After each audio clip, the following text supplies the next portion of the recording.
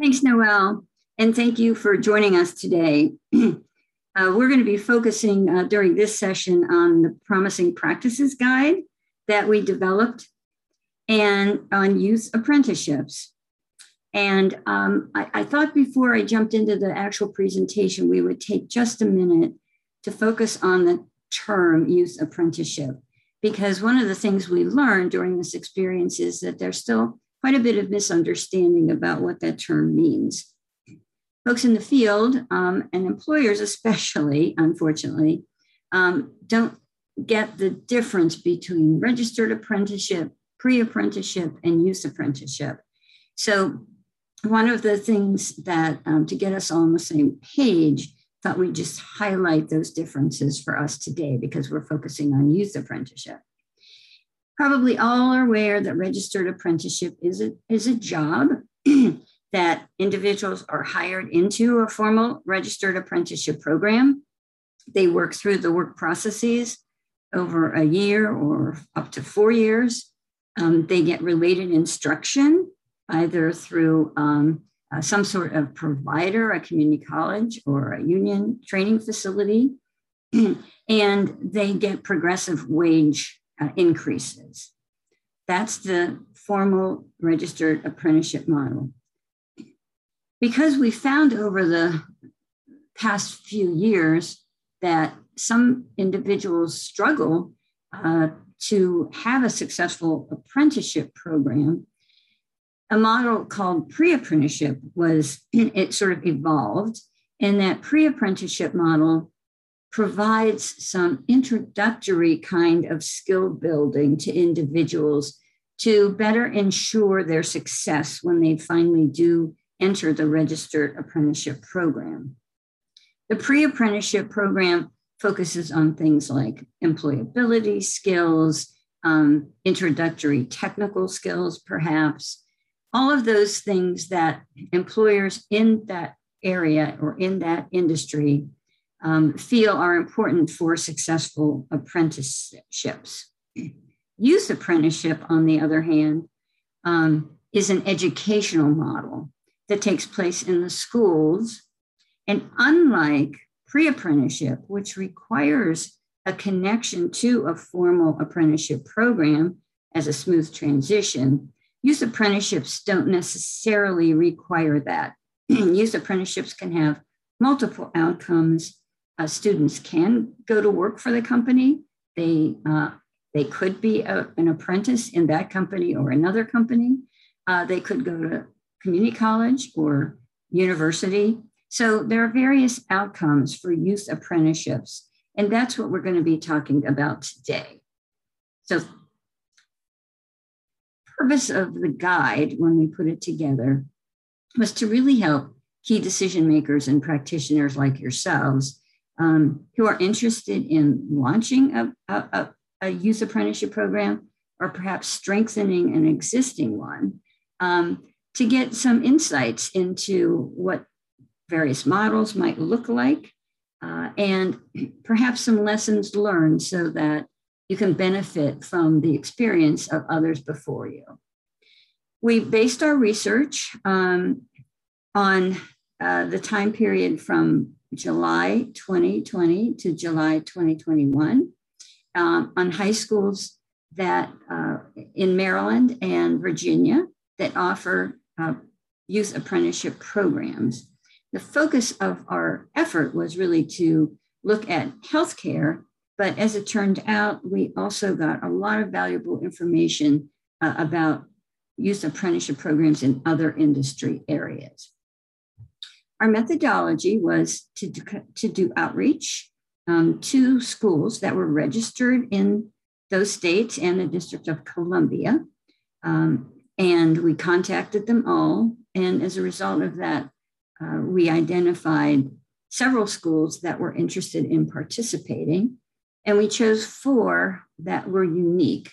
We did that purposely because, as you well know, each program varies depending on the school, the students, the industry, the business partnerships.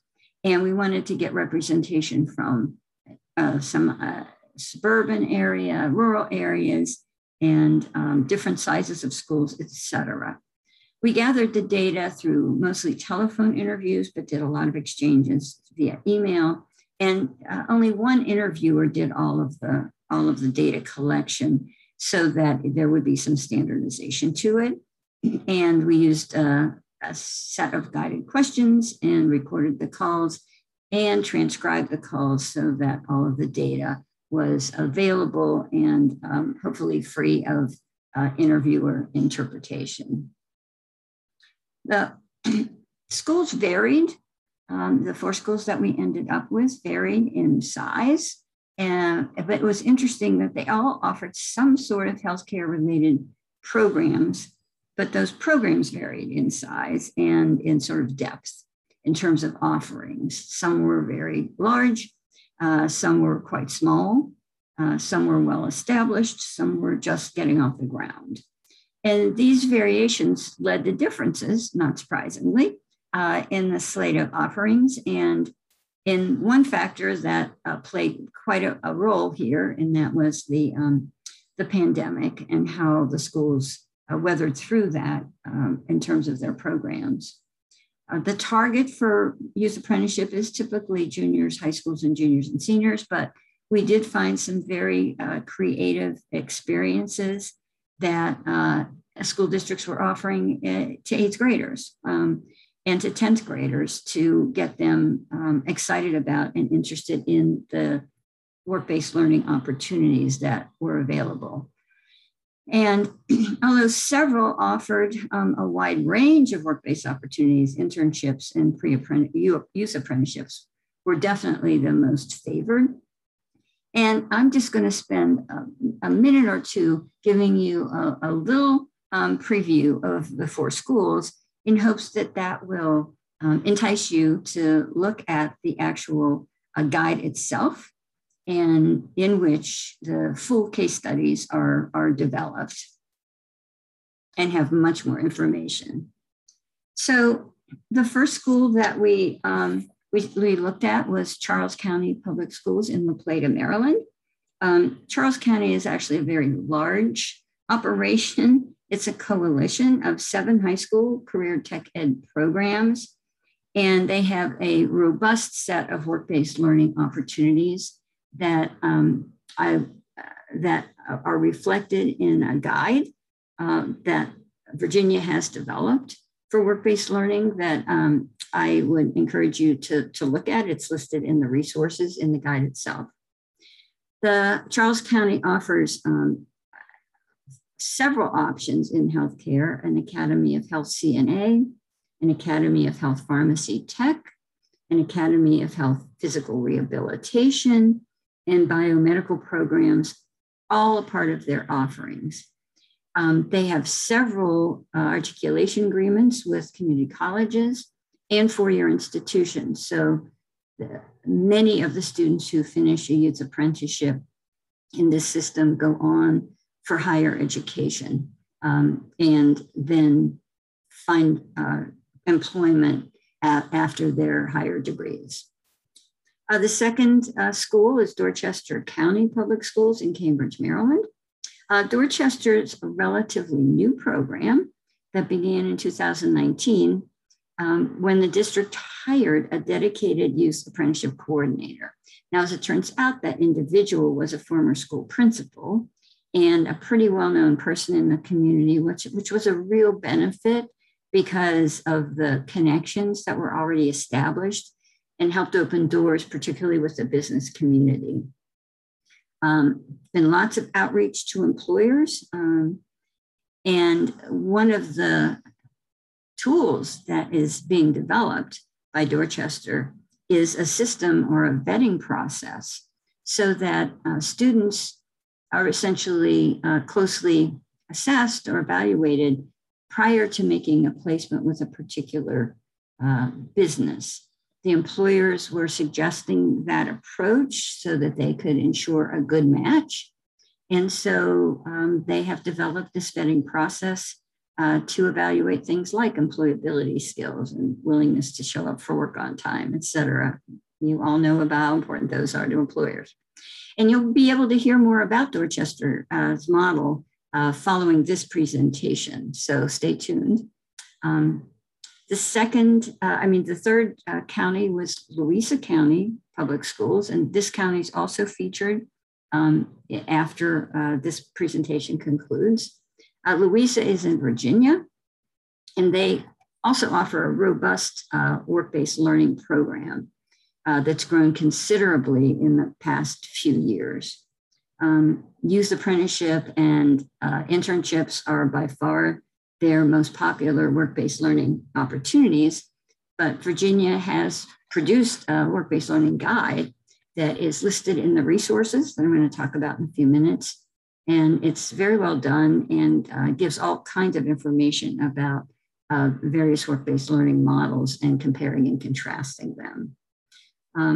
Students earn both credit and a paycheck for their experience. And if a student works 280 hours, they actually get an elective credit. So there are some very unique things about the Louisa model, and I encourage you to listen carefully to the next presentation. The fourth school was Talbot County Schools, and it's been operational since 2019. So again, a fairly young school system, program in a fairly rural area, but it's had 6 students graduate as youth apprentices already, and a number of students already enrolled. One of their major challenges was that even though they have a biomedical program, they've have trouble with the businesses in their area being willing to hire anyone under 18, which is a common issue in healthcare. They work closely with the Maryland Department of Labor Program Navigator and the Talbot County Chamber of Commerce and Economic Development Commission. And again, those linkages are so very important. So to our findings.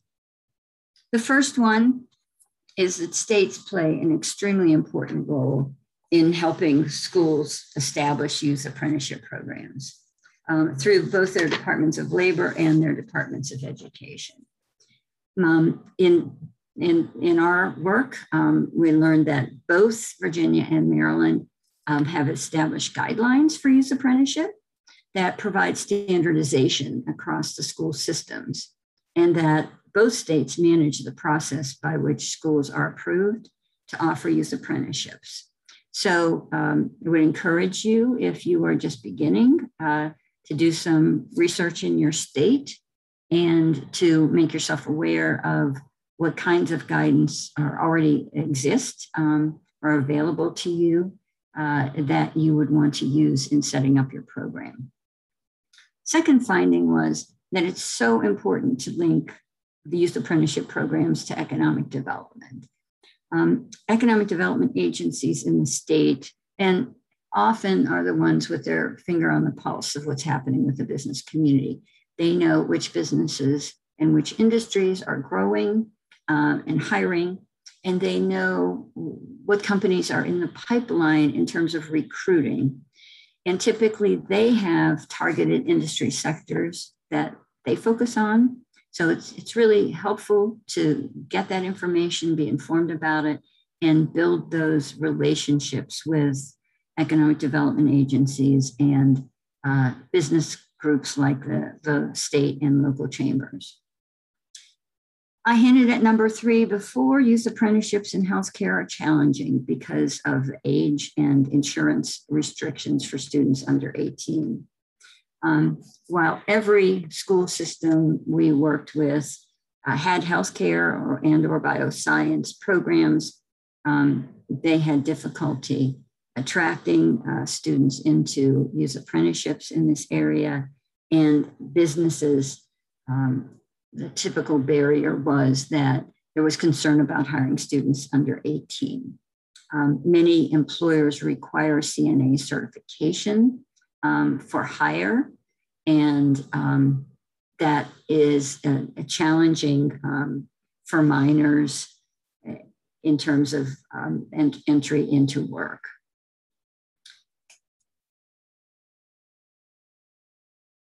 Our fourth finding was that placing students during COVID was challenging, and as I'm sure you can imagine.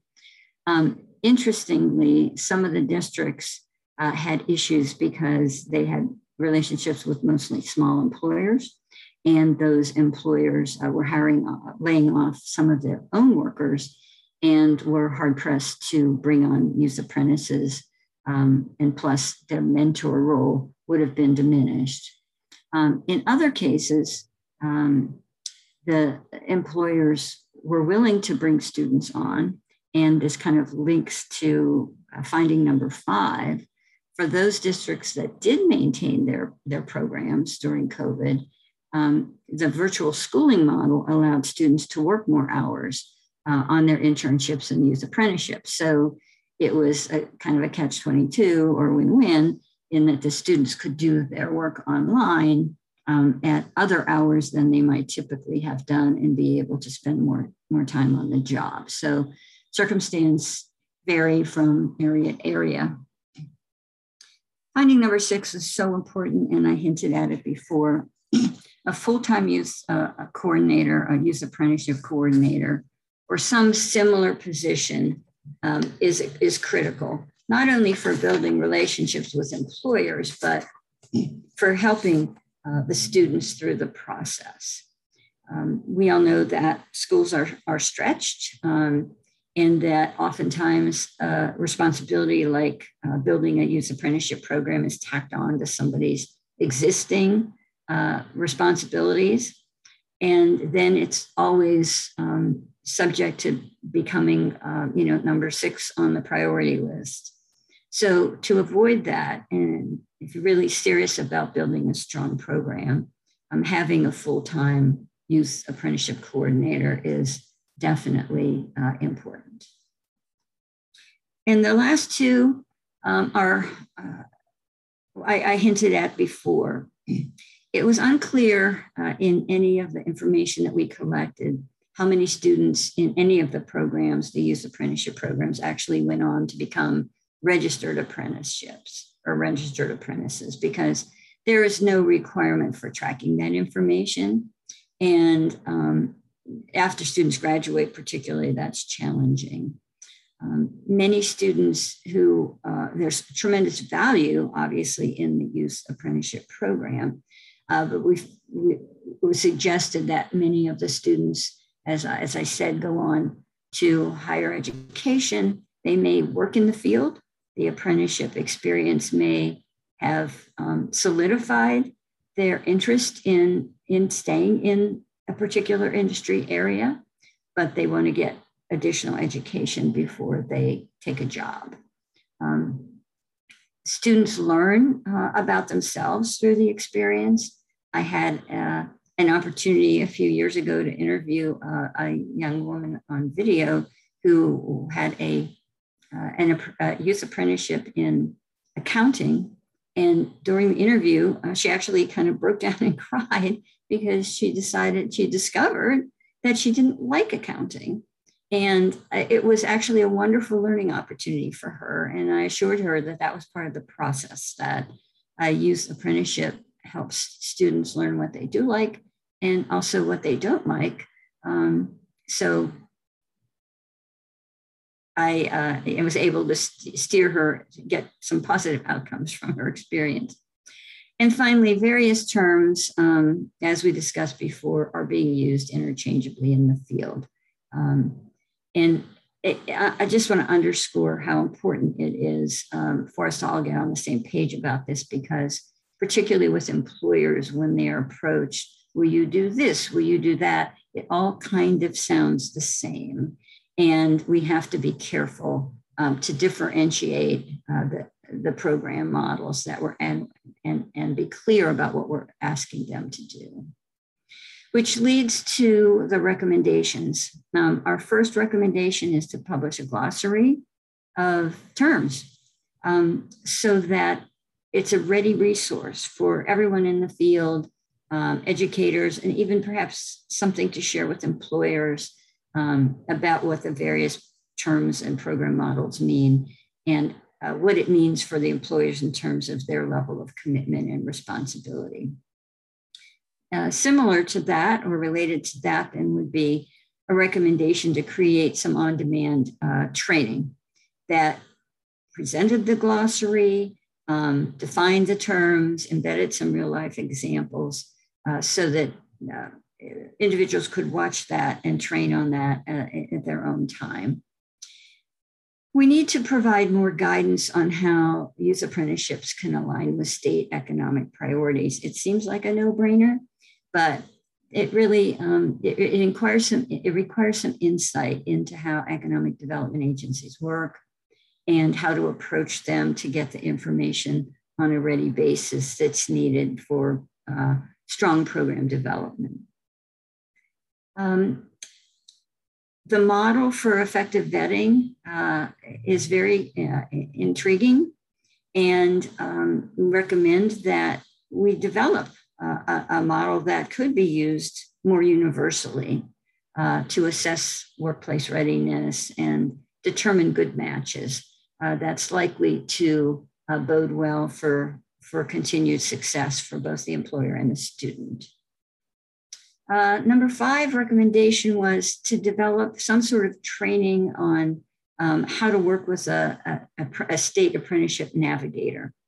We believe there are some resources out there, but the state navigators have a tremendous value to add into youth apprenticeship models, and would like to encourage more use of their skills and talents.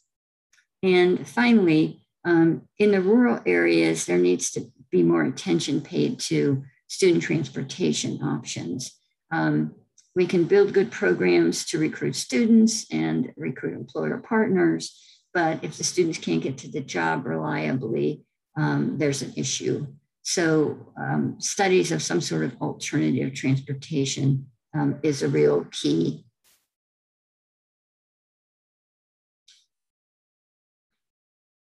I want to mention that there is a resources section to the guide that contains over 25 national, state, and organizational resources. The resource guide is organized like the example with the name of the resource, the hyperlink, information about contacts, what it actually provides, and includes federal, state, and organizational resources. So I would encourage you to explore the resources section and take advantage of it. So in conclusion, we all know that high school is a pivotal time for students. They're exploring, they're trying new things, and a youth apprenticeship can play a vital role in that process, whether it's experimenting to determine their particular field of interest, getting some work experience, developing their workplace skills, all sorts of benefits from that experience. And as more schools move in the direction of integrating youth apprenticeship into their CTE programs, we need to expand the technical assistance and support and resources that individuals and schools need to be able to move forward, how to align with economic priorities, how to provide valuable career options to students. What are the pros and cons of various approaches? We've made a lot of progress in youth apprenticeship over the past few years because it has been such an area of focus, but we do need additional work to make connections, build connections to registered apprenticeship programs so that those options are more readily available. Many companies that offer registered apprenticeship programs may be interested in sponsoring youth apprenticeships, but they don't understand, again, the difference in how to go about that. So we need more support in that area. And then finally, identifying and sharing best practices is always a good idea. In this case, really important because we don't really have good data now to show post-graduation outcomes. And how they impact, longer term availability. So with that, I'm going to wrap up and point you to the guide. This is your point of contact, Noelle Meekins, who is acting as the moderator for this session. And that is Noelle's email account. And with that, I will close and thank you for your attention.